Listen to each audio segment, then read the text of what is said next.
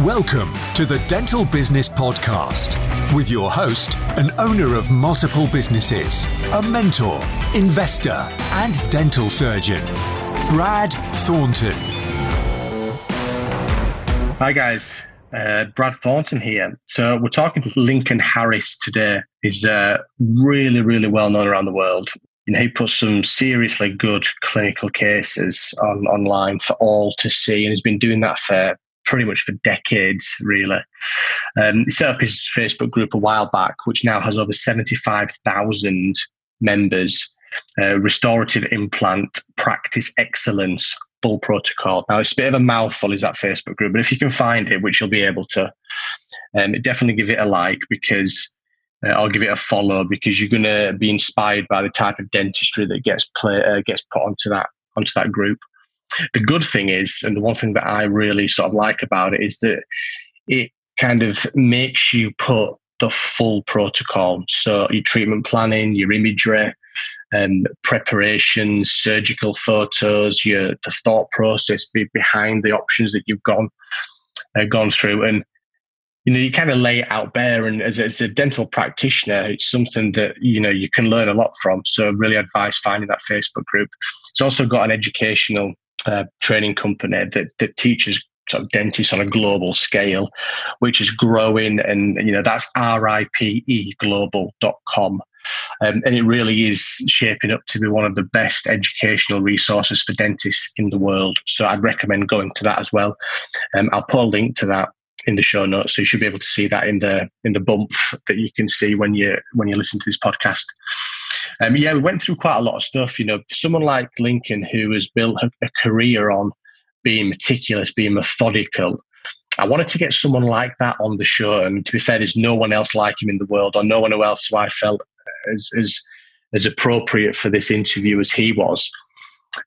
Because after coronavirus and off the back of the pandemic, how easy is it for you to not be methodical, to try and be quick, cut corners, because you want to earn money quickly and you want to kind of get money in the bank and regain some losses. But you know what? That's not what dentistry is about.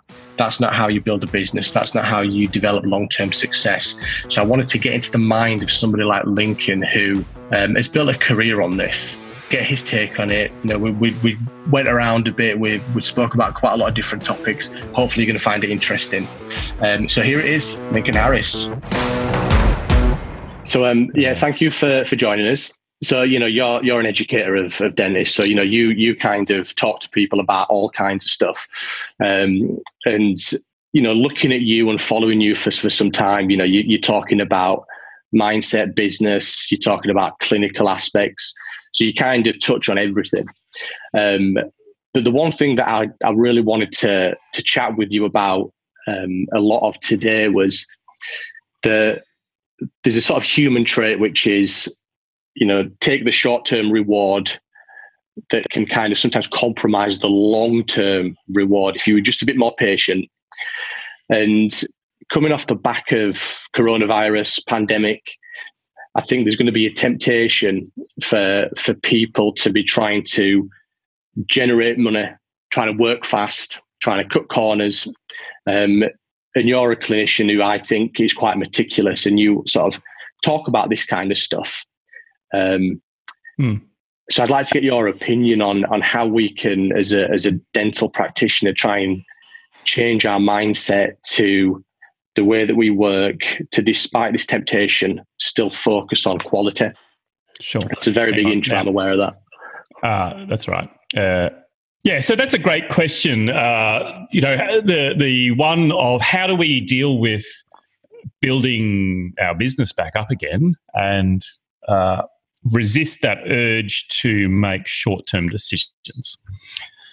Now, I would like to give you an easy answer and some sort of pithy 1, 2, 3 step documentary or whatever, but it's not that easy. And it when you see people for whom it looks easy, it's often because they have done it the wrong way.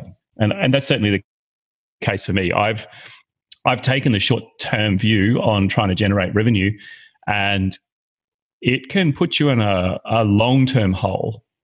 It can make it very difficult in the long term. So and because people can subconsciously tell that we put off like I know it sounds a little bit hippie, but we put off kind of an aura of what we truly believe. So we can say one thing with our mouth, but what we're really trying to do, what we're really motivated for in our heart is what people can sense this. And so if we're talking about the long-term benefit of the patient with our mouth, but in our, somewhere inside us, there's this desperation to earn money, to do things to earn money, to make decisions for our own benefit, people can sense that. Okay, maybe not everyone, but a lot of people can sense when there is a discrepancy between what we're saying to the patient and what we're thinking to ourselves. Now, I'm going to preface these comments by saying that I can't predict the future. In fact, no one can predict the future. And people who have if you get 100 people to predict the future, probably one of them will be right. And if that person's got any sense, they'll write a book about it and then they'll quit predicting the future thereafter, because if they keep it up, their record's going to be ruined. So and Warren Buffett says he believes all predictions except ones about the future. And so I can't tell you what's going to happen. I can't say, well, I've got some idea. And I have friends who speak with great confidence about what's going to happen and how our practices are going to go. And that's just, I would love to have that sort of confidence, but I don't. So I can't tell you whether the practices are all going to be great, whether we're all going to be struggling, whether we're going to be struggling in some countries and not in others. I have no idea. I can't control that, so I'm not going to talk about it. What I can control is how I treat my patients with a long-term view. Now, I'll give you a little bit of history and how this came about. So many of the lessons I learned, I had a practice that was absolutely booming a few years ago. It was like unbelievably profitable, and we were doing big implant cases left and right. And then we had a natural disaster, which is very similar to a coronavirus, I would say worse. We had a massive flood, affected everywhere for 120 miles in all directions. And my business fell, besides being shut for a bit, sound familiar? It was shut for a while because like literally you couldn't buy groceries because trucks couldn't get up and down the road. And then after that, 10% of people's houses were destroyed for like hundreds of kilometers. And so that put a huge physical hole in the economy. Like literally, if you take someone's house and smash it to pieces and they don't have insurance or their insurance policy doesn't cover it, they don't have money for teeth, certainly not for veneers. And they don't. There, you can talk about the value of a crown and, create value till the cows come home. They're not getting a crown, okay? They're not even getting a filling. They'll just let their teeth rot until such time as they're back on their feet. So that was a difficult time, and I had to lay off staff and so on. And then I was really, for a while, I was a bit desperate, really. I was desperately trying to generate some revenue. And the problem is that the more desperate you are, the less anyone wants to dance with you. So if you go around looking desperate at a dance, no one wants to dance. And so if you go around desperate in a dental practice, no one wants to do their teeth. So, and then somewhere along the way I said, look, it doesn't seem to matter what I do, so I'm just going to absolutely focus on doing the best for every patient. I will not let them go out the door unhappy. If I have to cut their front crowns off because they don't like the shade, I'll cut them off. I'm never going to fight with the patient. I'm just going to try and do whatever it takes. I'm not going to think about the profitability of any individual procedure. If they don't like their crowns, I'll cut them off. If they don't like their denture, I'll make it a new one. Whatever. I'll just make sure that I do the absolute best that I can for each patient. And with the big consultations, I got so afraid to tell them the treatment plan. I was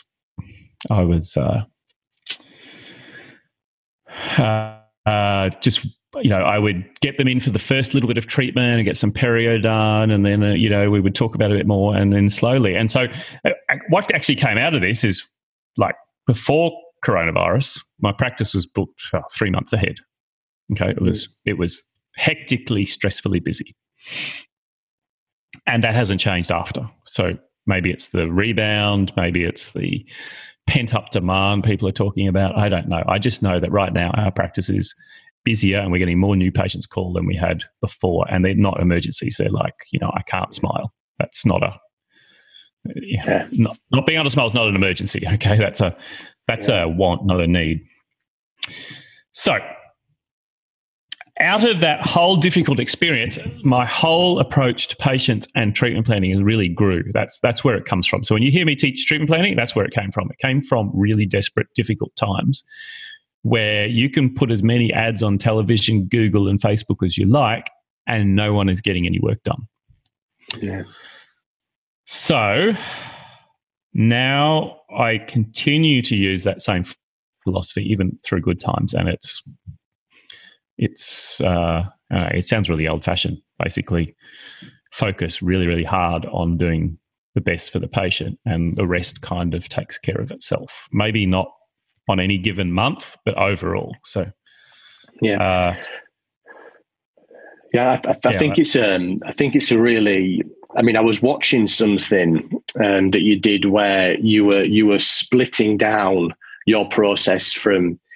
The points of which I'm going to call it the patient journey. I mean, it sounds a bit cheesy, but the point at which things can kind of slip up, whether, because the thing is, people are talking that if you're generating revenue, you might have an initial cash flow, but if you're redoing things, if you're having to send things back, if the patients are unsatisfied with the result because you've not consented properly, then the financial impact, like you said, longer term actually ends up being, far worse than you anticipated.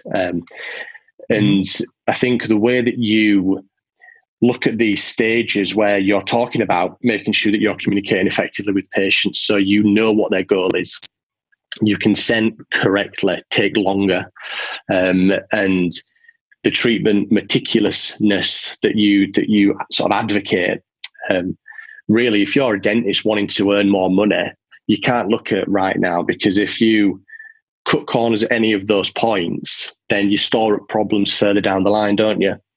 I think that I think the really high level economic technical term for this is robbing Peter to pay Paul. Yeah. Okay. Yeah. It's actually quite funny because if you excuse me.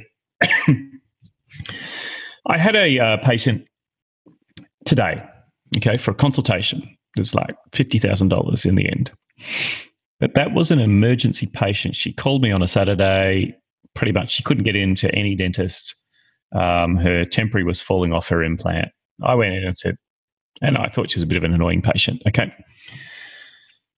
So I put the temporary back on, sent her back to her other dentist, and then a year and a half later, she comes in and she says, I remember that time you came in on a Saturday to see me. Okay, I don't get a lot of calls. Don't think I'm like a saint who's there every Saturday fixing football teeth and stuff like this, okay? It was, my phone number, if you call my office, there is a message. And if you wait right to the end of the message, it tells you my phone number, and hardly anyone waits till the end of the message. So only the desperate wait that long. So she came in. Her problem is she has an implant that is failing. She's lost 50% of the bone. So the easy thing is go, okay, well, let's take the implant out, do a bone graft and do it again. Okay, it's a quick sell. And I said to her, what do you want? She goes, well, I've got infection up around here. I want you to fix the infection. I said, well, what do you think about your lower teeth? She says, I don't really like them. I said, you got a lot of wear on those lower teeth. How old are you? And she said she's in her 70s. And I said, well, do you care if your lower teeth wear out? Because, they're like 60% gone. And so it was just a conversation. It was an hour of basically almost no revenue. I think for my new patient consultations, I just have a flat fee. they can have as many cone beams as they want. And obviously they wouldn't get more than one, but before someone sends me to the regulator. But they could have, it's a flat fee. It covers a cone beam, as many X-rays, PAs, whatever, photos, perio, whatever, all of that stuff. And I said, do you know what? You need to have proper planning. And she says, well, I just want you to fix this tooth. And I said, well, your tooth keeps breaking because you've got heavy occlusion, and I can't manage your occlusion because you're missing too many back teeth and you've got lower teeth. So the reality is, if you don't get the rest of it fixed or even look at it, I'm not going to fix your tooth because it'll just break again. So I basically said no. Yeah. She came and says, I want an implant. I said, no. Let's plan it properly. She says, but I really want an implant. I said, no, let's plan it properly. Now, it's not easy to do this. Okay, I have quite a bit of experience. I couldn't do it for 15 maybe years. So, it's not, you're not just going to listen to this podcast and go to work on Monday and completely change everything. That's it's kaboom. It's hard. But out of that, so then she came back and I said, we'll get records. So we got records, sent it off to the lab, got a wax up, did a mock up today, discussed all the options, and there you go. So what could have been one implant very quickly is now, with a slow process over, sort of slowly over 18 months, has become a $50,000 process. So that is the benefit of slow. Now, the problem is you have to wait that 18 months. Yeah. Or it's usually 3 months, okay, in my practice, from when someone comes in the door until their treatment plan is delivered, is usually 3 to 4 months on average. But the size of the treatment plan makes up for that slowness, but you have to wait. It's difficult to wait when you first start doing this. After about a year and a half, it's great, because then all those big cases that you've been doing all the time, they just start coming one after the other, and then you just get slammed with them. But the initial part where you're waiting is really hard. It's kind of like that pipeline, isn't it? You're sort of storing things up, and then everything starts to feed further down the line. Have you read Daniel Priestley's Oversubscribed? No. Sorry. And so the book, you've just described one of the ideas with it, where actually if you're a business that is oversubscribed, that is well sought after, you have to get used to saying no. I mean, I know that in a clinical environment, there are other parameters that will dictate whether you say yes or no to somebody, whether you'd want to or not, because like you've just described, you might not feel from a clinical point of view it's the right thing to do. But if you're telling people no, then you do, it's that psychology, isn't it? It's where you're kind of sticking to your guns, you're creating the best possible service, and the right people are drawn to that. So if you say yes to everything and you try to do everything, then you devalue yourself a little bit, don't you? It's important to... Absolutely. Yeah. It's a strange thing, because what I do is actually very old-fashioned, and you could say it's extremely professional. Okay, what should a dentist do? Because see, as dentists, we're not well trained, so we don't have a great deal of confidence in ourselves. This is because a dentist is a surgical specialist. No other surgical specialist graduates at the age of 22 with 5 years of training. Yeah. And having seen less than 100 patients. So, if you're an orthopedic surgeon, which is no more difficult than dentistry, you would have, in Australia anyway, that you're like 35 by the time you graduate, and you have done you've spent several years in a hospital basically doing orthopedics under guidance continuously and, pervasively. Yeah. So we don't have a lot of confidence. That's part of our trouble in dentistry, is we don't have confidence to tell the patient what they should do.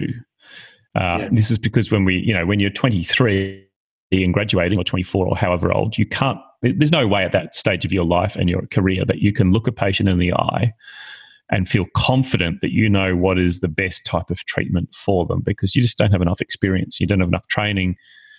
You're not old enough, if anything else. So you probably don't have enough money. Yeah. Most dental students are pretty poor, and to look someone in the eye and say you need to spend $10,000 is impossible. So, yeah, it's a big deal, that, isn't it?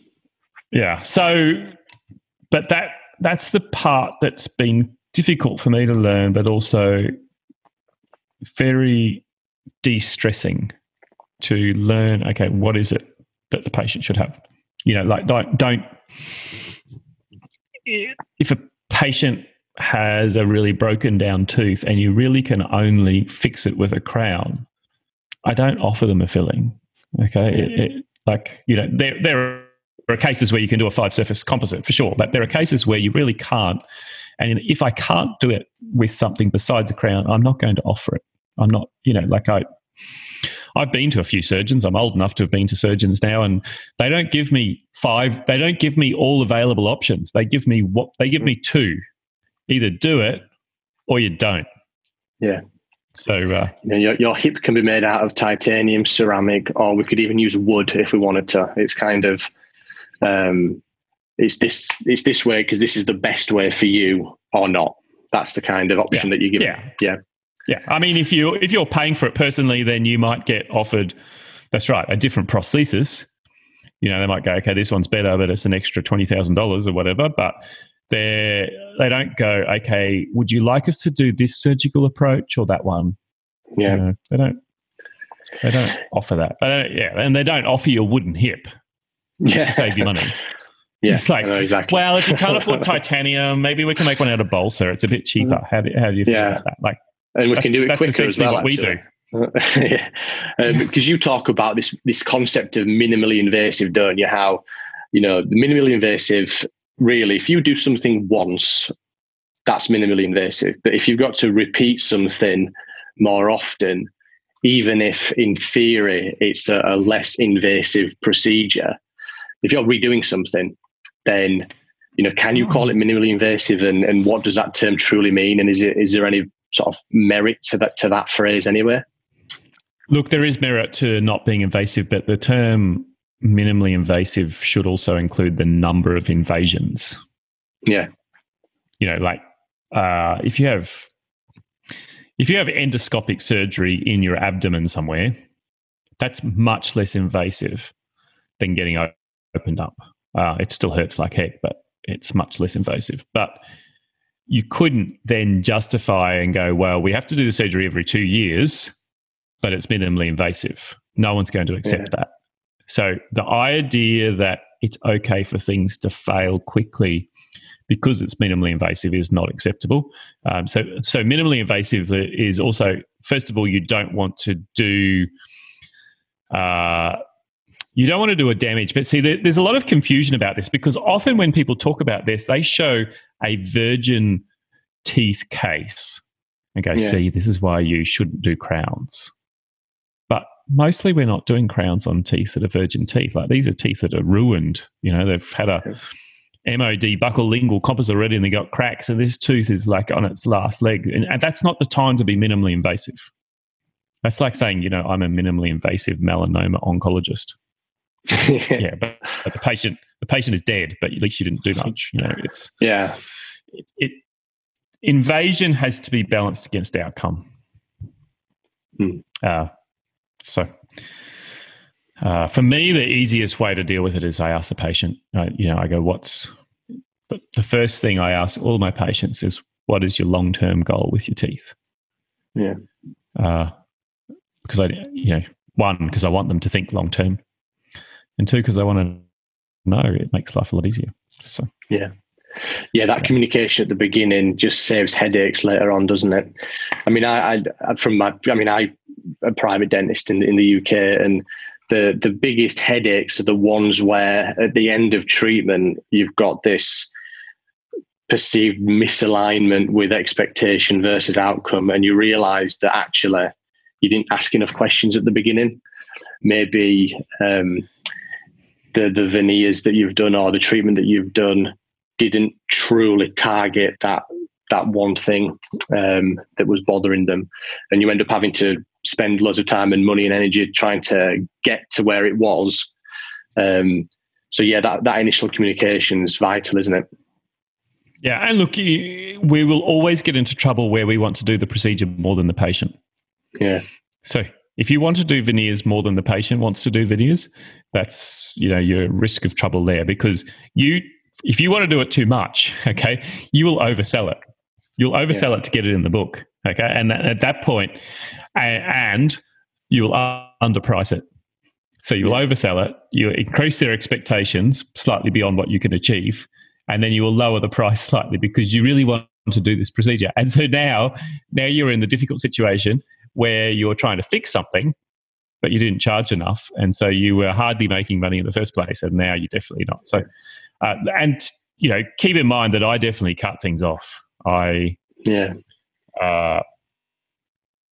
just showed a case that took me like 2 or 3 try-ins, and then I inserted it, and just as I inserted the case, one of the central incisors wasn't seated by like 0.5 millimeter, and it affected the whole smile and everything. And so literally I inserted it on the 22nd of December and I cut it off on like the 5th of January. So that's just painful, isn't it? No, actually it's not for me now. Okay. It was once. Yeah. But no, I don't find it painful now. I just roll with it. Like, you just got to cut it off. Got to cut it off. Don't think about yet. Think about your hourly rate when you're assessing your business, but never ever think about your hourly rate when you're doing dentistry, because that's when you get stressed. Yeah. So time, sort of clock watching, trying to do something quickly.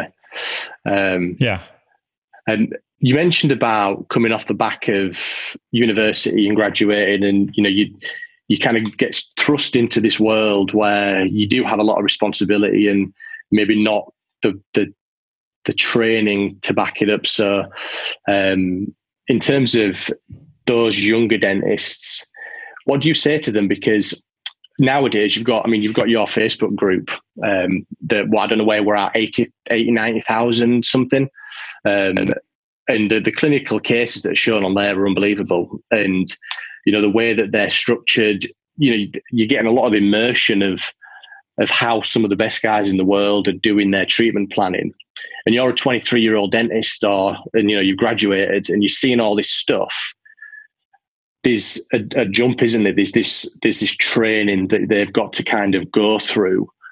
What would you advise them to look to do? Is it a case of finding mentors?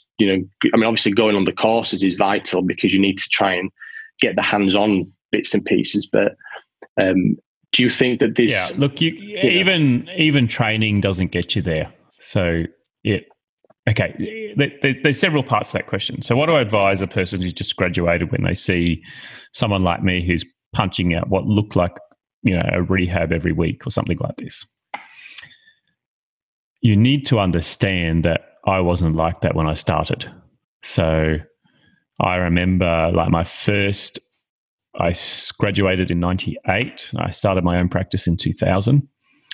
And I think my first rehab, which was unpaid on my mum, which took about 18 months because I had no idea what I was doing really, was about 2004. And I probably did one a year. And the first few were free. So I did would have been 2 or 3. And the first ones I would have hardly made any money because it just takes so long when you don't know what you're doing. So, and then I made a lot of mistakes and had to fix a lot of broken stuff. So,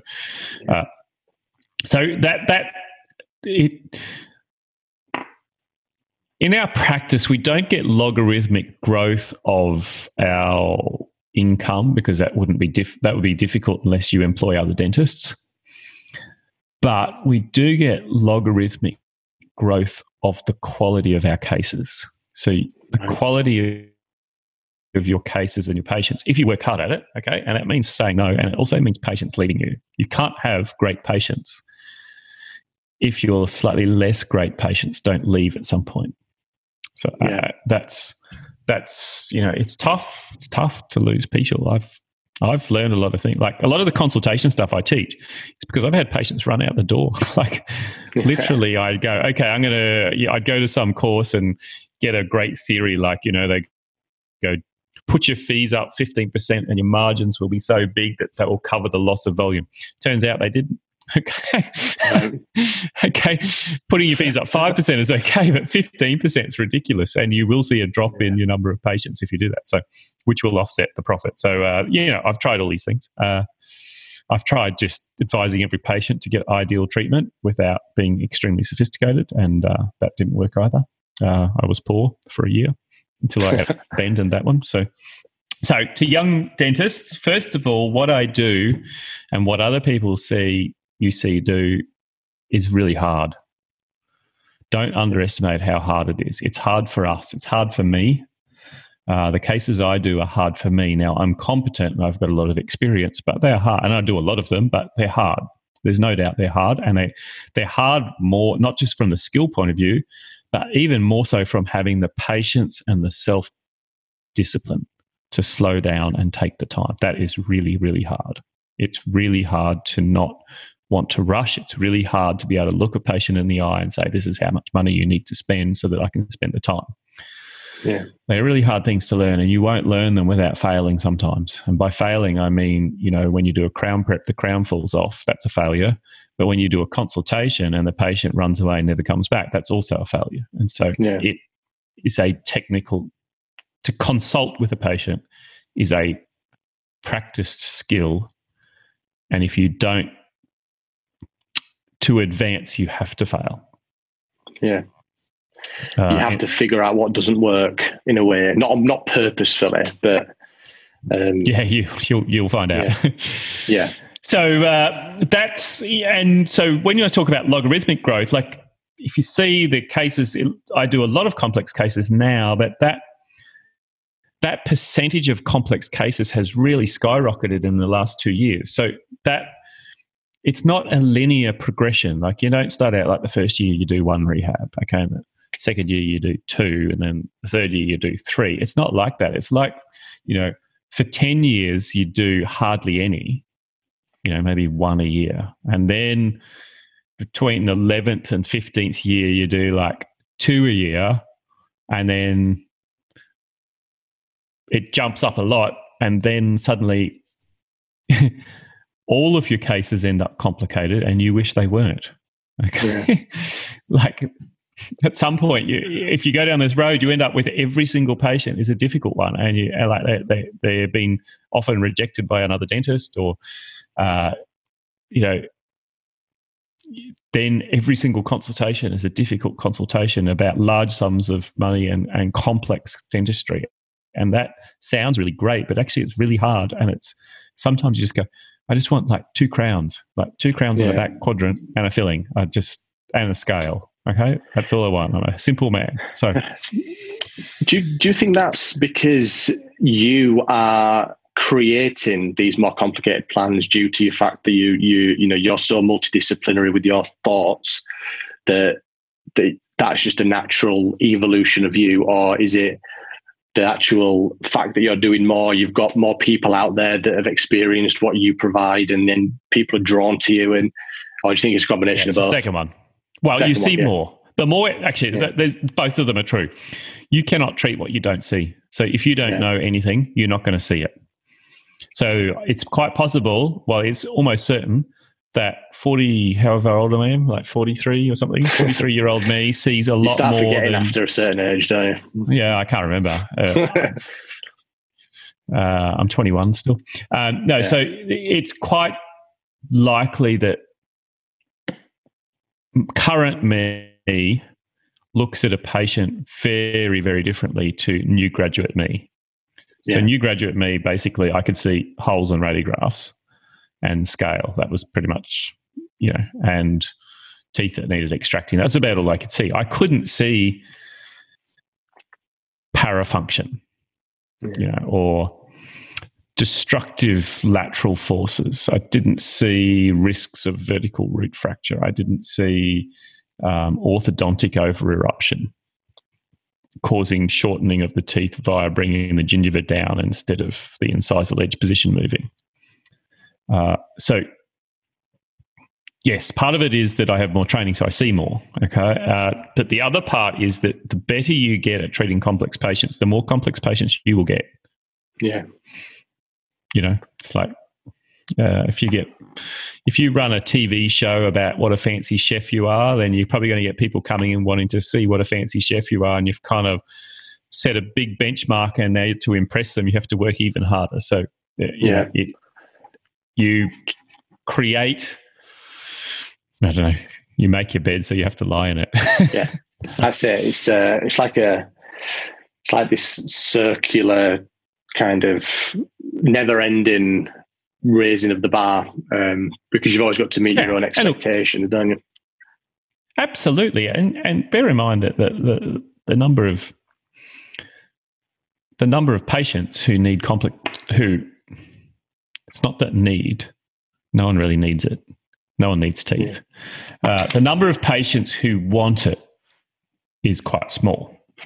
Having said that, and so, you know, there is a big need for a lot of dentists to have absolutely no interest in complex cases. Okay, we need a lot of those dentists, and if one of those dentists is on here listening, that's also quite a difficult path to follow. It's not easy to do just really basic general dentistry because of the volumes. Okay, the speed, you get the same responsibility to fulfill the same level of informed consent if you're churning people through every 10 minutes, okay, as you do when you can spend 2.5 hours before you lay a drill on their tooth. So it's difficult to do that. That's a really good point, actually. Yeah. So, and informed consent's an interesting topic. When I was less experienced, I thought informed consent was how you cover your bum legally whilst doing whatever it is you want to do. Right. And what I have since learned that informed consent is actually just doing the right thing with your patient. Like, you know, if something can go disastrously wrong, that's an expectation you should cover off with your patient. You know, that's just good. That's actually good business. It's good business. Like, it took me a long time to understand, like, informed consent is not like this adversarial thing that, you get forced to do informed consent and I'll tick the box and get it out of the way and get this nurse to do it. It's actually about communication. It's about managing expectations. You know, like, if I do this implant, you do realize there's a chance you may never feel your lip again. Yeah. You know, do you still want to do the implant? You know, because it's easier to have that conversation before. And then the patient goes, well, now I can't feel my lip and I'm very unhappy. And you go, oh, well, you really wanted the implant. But and then they bring up this word, if I had known. Yeah. It's like the most. That's it. I think sometimes there's this concern, isn't there? Or this, you know, that, you know, you're so desperate to do a treatment that the biggest side effect or the most negative part of the treatment is in small print at the end, or it's embedded within it, and you try to kind of skim over that because you want to do the treatment. But yeah, it's true, because really, if you've got a fully informed patient, it's just less stressful. It's way less stressful. You know, like, let's put it this way. You know, sometimes implants don't work. If you do 100 implants, you're not going to get 100 implants that are successful. It just never happens. Like, not even the best people get. Like, you might get 100 in a row, but you won't get 100%. And if you get 100 in a row, and then you might get 200 in a row that are all successful, I can tell you have a cluster coming your way, because that's how statistics work. Okay. So it's just, you know, when you're really blunt and upfront about it and say, look, you know, if I do 100 implants, 95 or 98 will work. 2 to 5 won't, depending on the patient. That's just how it is. So if you can't cope with the fact that you could do the surgery, spend the money, and there's a small chance it might not work, and you might have to do the surgery again and spend the money again, then maybe you shouldn't do this procedure. Yeah. And so I'm going back to kind of like the efficiency of your treatment planning and the productivity of your surgery. I know that you say when you're doing your business planning, do your hourly rate projections and work out what your prices are and all that. But when you're doing the dentistry, don't. But I know that you have the sort of rapid, efficient treatment planning. Sort of, you teach dentists this concept of being able to structure your planning. Like, how do you even though we're not trying to go quick, we're not trying to cut corners, how do you maintain that kind of productivity during the clinical side of your work? Sure. I know, Yeah, and so there's several parts of that. There are parts that you can do faster. I can cut teeth really quick. Yeah. So when I do a crown prep, I can prep teeth really fast. Now, part of that is because I've done a lot of crown preps, and part of it is because I teach quadrant dentistry. I teach a whole bunch of hands-on courses, and we have this super heavy hands-on technique. So one of the things, I guess, you might say we innovated this in continuing education, was the super intense hands-on. Most hands-ons are actually 70% lecture and demonstration and only 30% hands-on. This is a traditional hands-on. You know that it's true because you've been to a hands-on course where, first of all, you listen to a lecture and then the demonstrator demonstrated for an hour and then you finally got to do something. And what we did is we moved all of our stuff online. So basically, we run these hands-on courses like posterior dentistry. They do a quadrant of composites with full cuspal modeling in the morning, right, on a mannequin. So like what you did at dental school. Yeah. And then in the afternoon and the next day, they do 20 preps. So for most people, that's like 18 preps more than they've ever done in one sitting before. And so, and we force them to do that many because you have to do a lot of repetitions to get your hand skills up. So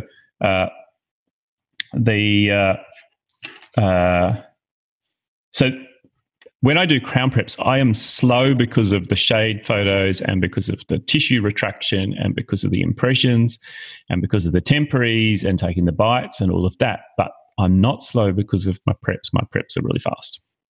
Yeah. So same with consultations. I'm slow with a consultation because just say I have a 1 hour new patient consultation,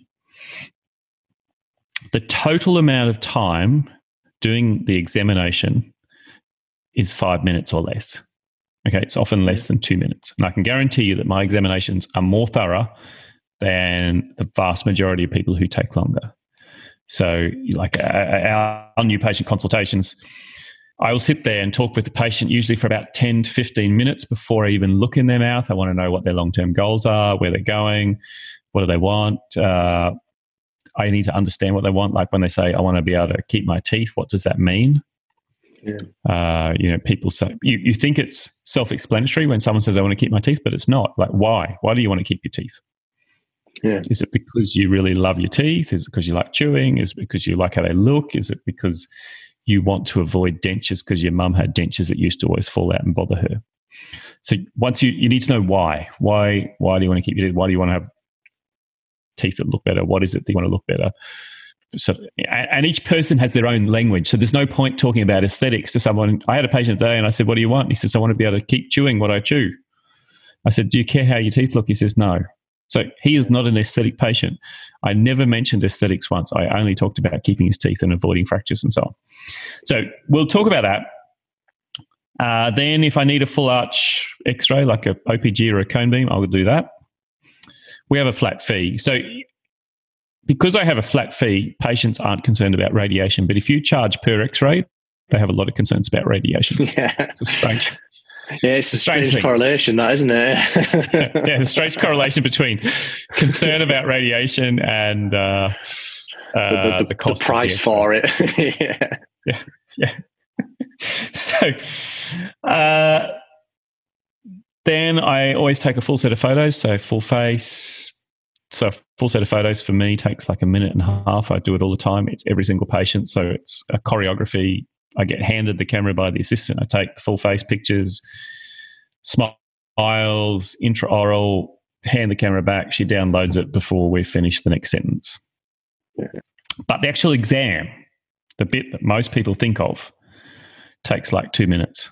So it's going to be headache history. Okay, now let's be fair. I have taken a full set of photos of their teeth. I usually have x-rays. A lot of my patients are complex, so they have a cone beam. I don't need to chart the teeth. Now, in your country, you may need to, but in Australia, our regulations say you need to document the teeth appropriately.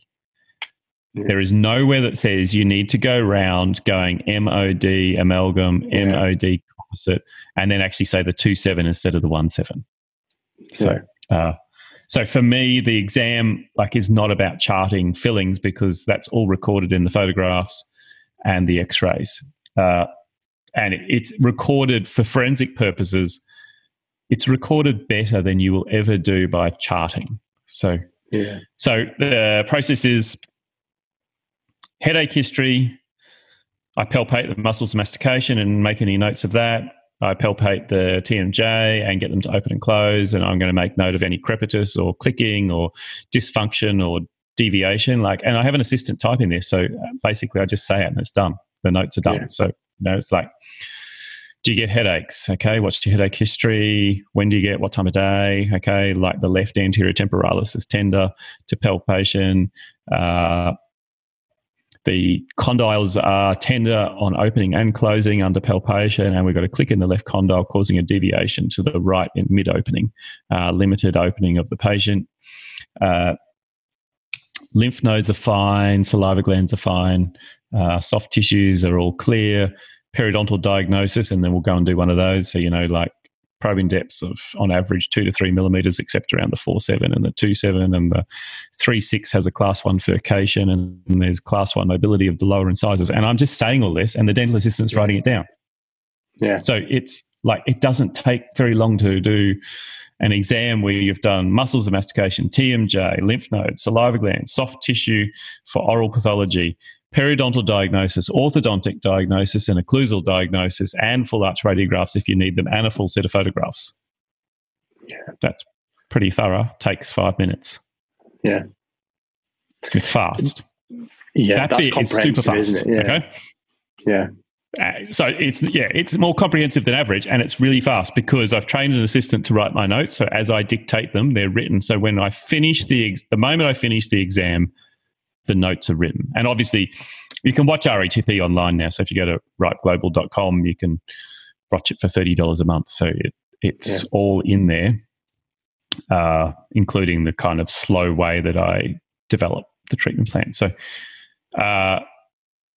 that's, I'm not a fast dentist, but there are anything that you can do as a routine can be fast without cutting corners. Yeah. I think something you said, which I sound like I've been stalking you, but I don't know. One thing. Yeah, he has. Okay, I saw it. Call the police. I'm actually in the room next door. So I can hear the sound of chainsaws starting up. You said to. I can't remember where it was, but you said you get more experience. You don't book a shorter time to do the prep. You do the prepping of the teeth faster, but you spend longer doing the temporaries and doing that part of it because the long-term success of treatment can be dictated more by the quality of the temporization that you've done. So you spend more time doing that because you've speeded another element up. Yeah, like if you do, just say you're doing like a 10-unit anterior case, which has got an aesthetic component. So I will prep way faster than I ever did. But the appointment, I actually book longer too. It's an interesting thing, actually. So we often, and I've been guilty of this for a lot of my career, and I still fall into it sometimes, we often look at the price we're charging and then we decide how long we need, okay? And that's not what decides how long you need to do a procedure. What decides is how long it actually takes. So partly I was finding it stressful, and I just started booking longer for things. Okay, I need more time. I keep running late. It's stressful. So then like a 10-unit case, I used to do, one of them in the morning, and then I'd do checkups and dentures and whatever else in the afternoon. And slowly over time, I just felt it was too tiring and too stressful. So then I'd go, okay, I'm going to do this in the morning, but then I'm not going to book anything else afterwards. I'm just going to do the case.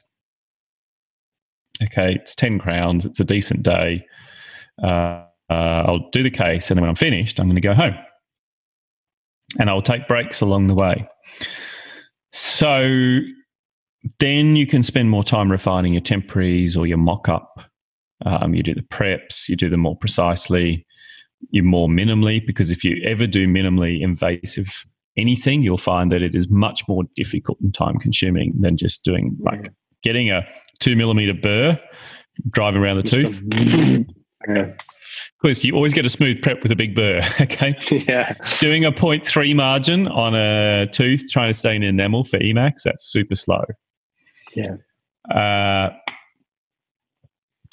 So I started booking longer, and then I started to book longer for the inserts as well. You know, inserts take a long time to get right, like to adjust all the contacts and making sure everything's precise, and then to get perfect isolation and to put each tooth in so you know that it's not bound up by the contacts or not sitting high, whatever. So here's what happens. You stop trying to be so fast.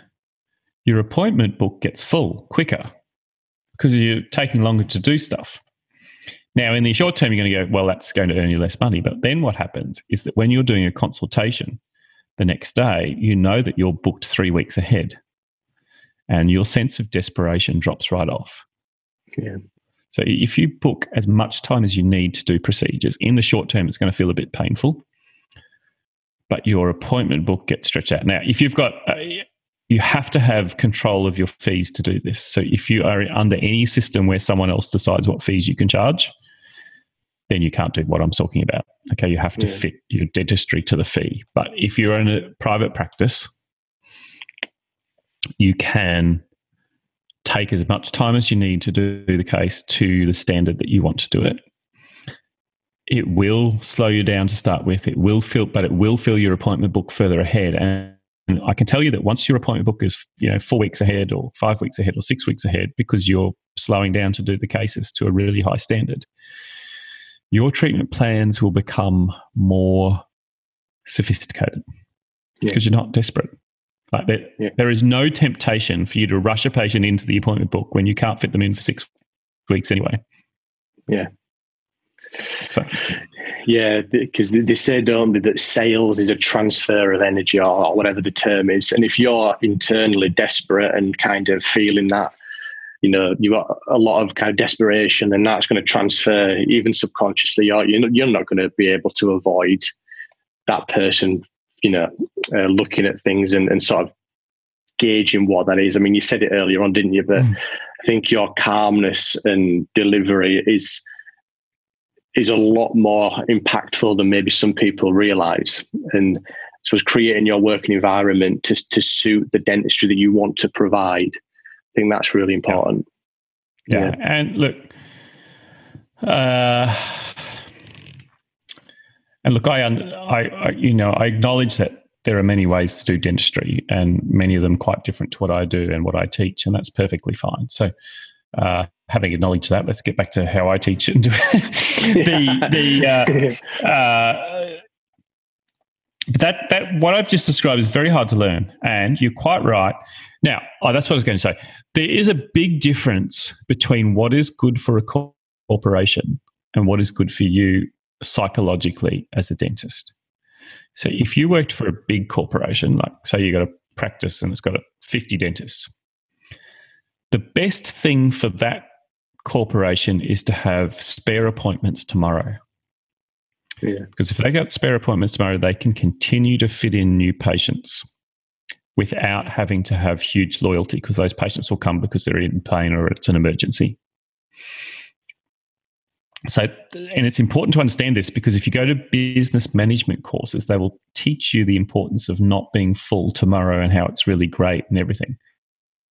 Psychologically, no dentist does their best work if they have a spare appointment tomorrow.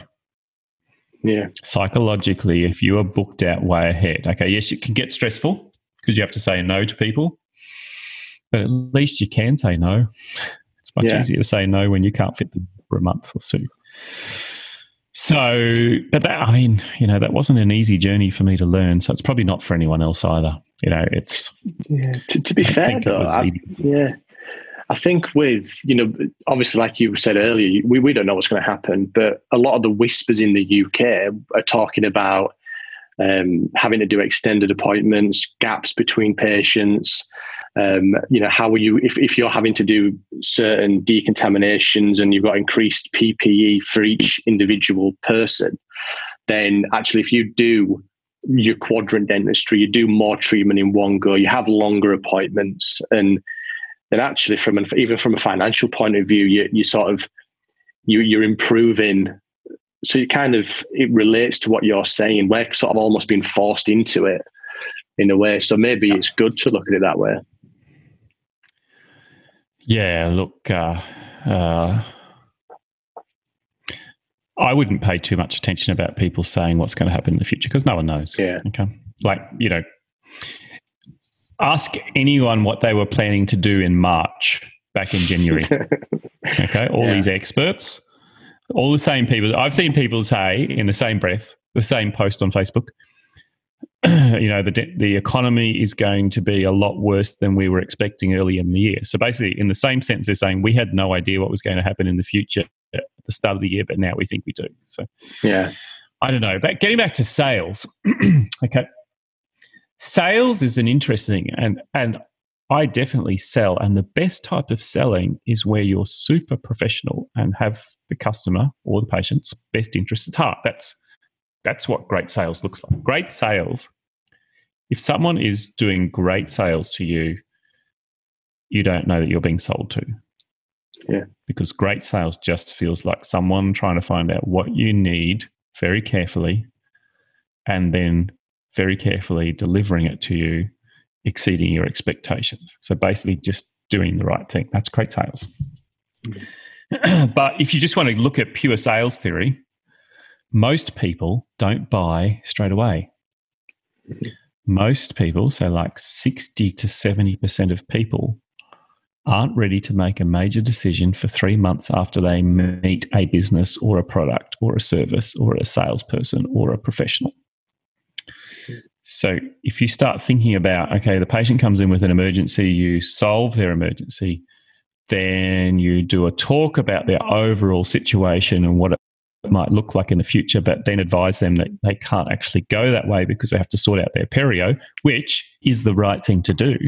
Yeah. Is it not? Like to sort out someone's perio and their caries and their root canals before you do a big makeover, and to make sure that they can maintain their oral hygiene and that you can maintain their perio, and that they actually, even though they said they're going to quit smoking, that they actually do quit. That's what a professional should do. Like, if you're getting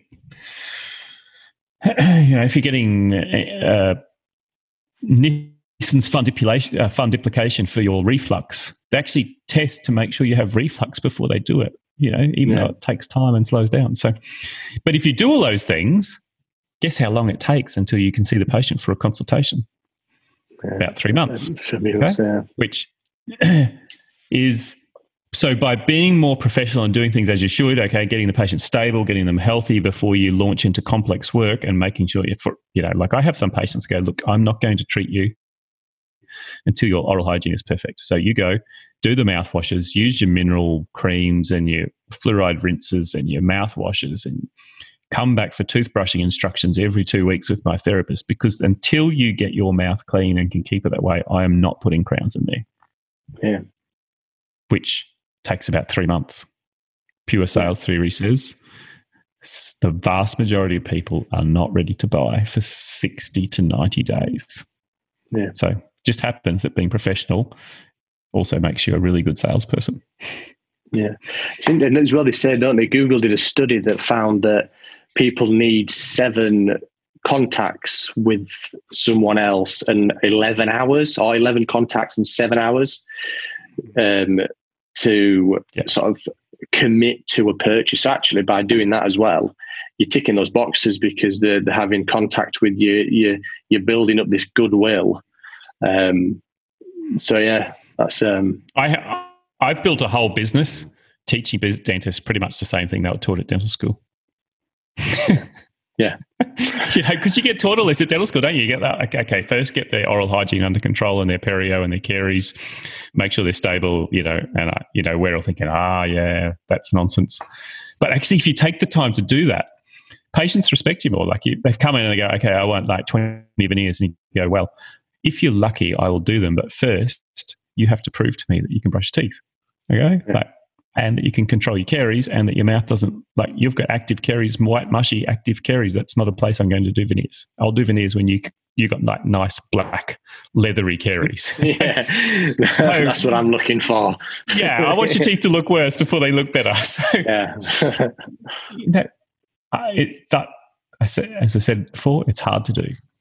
It's hard to have that discipline all the time. It's really difficult, but it is really successful. So, I mean, we're knocking on for an hour, and I think we've gone through some really, really good stuff. You mentioned about your RIP Global. I just want to make sure, because, I mean, I've spoke to, because we set this up quite reasonably last minute, but I've got quite a few people to give me a bit of,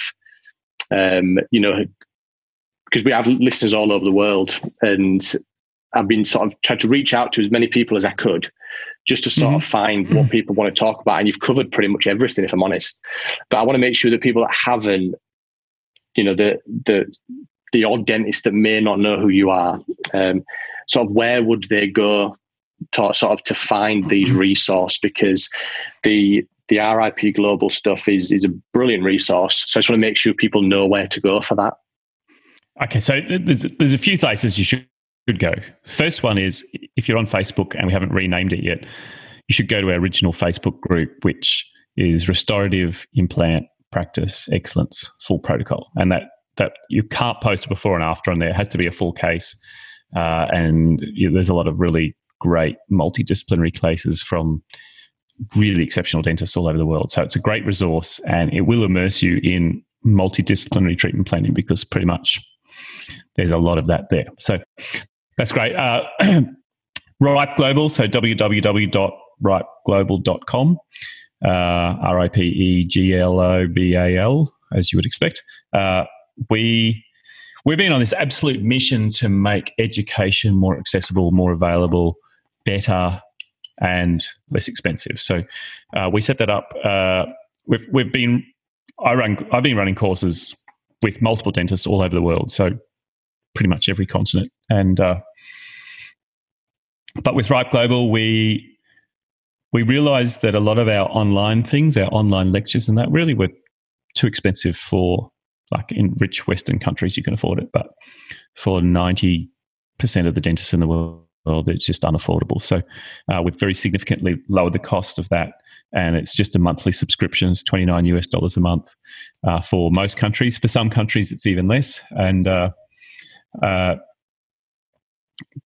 we have video on there covering how to do all the stuff I've just talked about. So RETP, my treatment planning course, it's a 2-day course, is on there. So it's like 14 hours on the topic that we've just been talking about, which you can watch for $30. It's, if that's not a good deal, then you aren't into good deals. So, yeah, that's not. And there's new stuff coming. I mean, we employ a movie director now, so we want really stepping up the quality of the stuff that's coming out new. So we're getting pretty hectic. So. And just to finish, actually, I think what would be is just an interesting thing to touch on, that, as I sort of just were researching and just looking at various things that you've done, you are really prolific, and people might look at you now and see the size of the Facebook group, see the size of the training business, look at the clinic that you've got. But actually, you were doing videos on YouTube 10 years ago. You were doing posts in Dental Town like 15 years ago. You were. Yeah, I did 13,000 posts on Dental Town before I quit. That's just 2011. And it's kind of, you think about what you need to do. If you're looking, if you're a 20-odd-year-old dentist and you're wanting to be the next superstar, then really, you don't necessarily do it quickly. You've got to start laying the foundations, because if you're consistent, they'll do it quicker than I did. The younger generation are better. They're much better than we were. So this is actually, you see our older generation getting annoyed by this, because I'll see young people doing cases that are really advanced and like really good. I think it's terrific. And it's because of us sharing. Like they are immersed in it from day one, and they see how it's done, and they get free education, and they get cheap education, and they see that education's available everywhere. And the younger generation are better. And there's probably some that are worse too, but the good ones for sure are definitely better than we were, or that I was when I graduated. Like, you know, I see young guys doing these layered composites, which I still can't do. Like I'm crap at layered anteriors. Let someone else fix that stuff. I see some of your anterior work and I disagree. But I do think, yeah, you're right. I think that there's this whole, sometimes it can seem a little bit tense, this relationship between an older cohort of dentists and the younger guys, as though there's, you know, it's impossible to be good at that age because it took me this long, when the reality is that I think people are bypassing a lot of time because you can access so much experience through social media and stuff, isn't it? You can't get 20 years of experience after 2 years. Okay, so you will absolutely be more mature in your teaching, and you'll be more mature in your advice, and you will be more mature in your treatment after 20 years than you will be after 2. But that's not to say that someone 2 years out shouldn't teach. Like I see people going, oh, well, you know, I didn't start teaching till I was 15 years out, so therefore no one else should. That's like the old, you know, like the hazing that goes on at private schools in the past. You know, I was bullied in my first year, so I should bully everyone else, you know? Yeah. It's like that theory doesn't really hold up. And so, yes, I mean, sure, there's some people who just get into something and they're teaching it straight away, and they'll probably teach stuff that they will regret. So what? Everyone does that. Every teacher does that. Yeah. I regret some of the stuff. So rapid, efficient treatment planning used to actually be really rapid and efficient. Like we used to get the patients to the end. And I haven't changed the name, but it should probably now called very slow and methodical treatment planning that's really effective and gets you a lot of very, very high treatment acceptance, but it isn't fast. But that name's not catchy. So rapid-ish. You know, put a little ish after it. Yeah. Rapid. It's kind of rapid. Kind of. Yeah. Yeah. The bit that's rapid is the exam. You know, how we choreograph the exams and how we use our team for that is rapid for sure. But you don't want to give the patient a treatment plan too quickly. That's my advice. Yeah. Especially if it's big.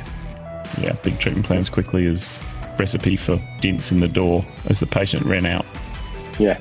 Perfect. Yeah, All right, cheers, Link. No worries, mate.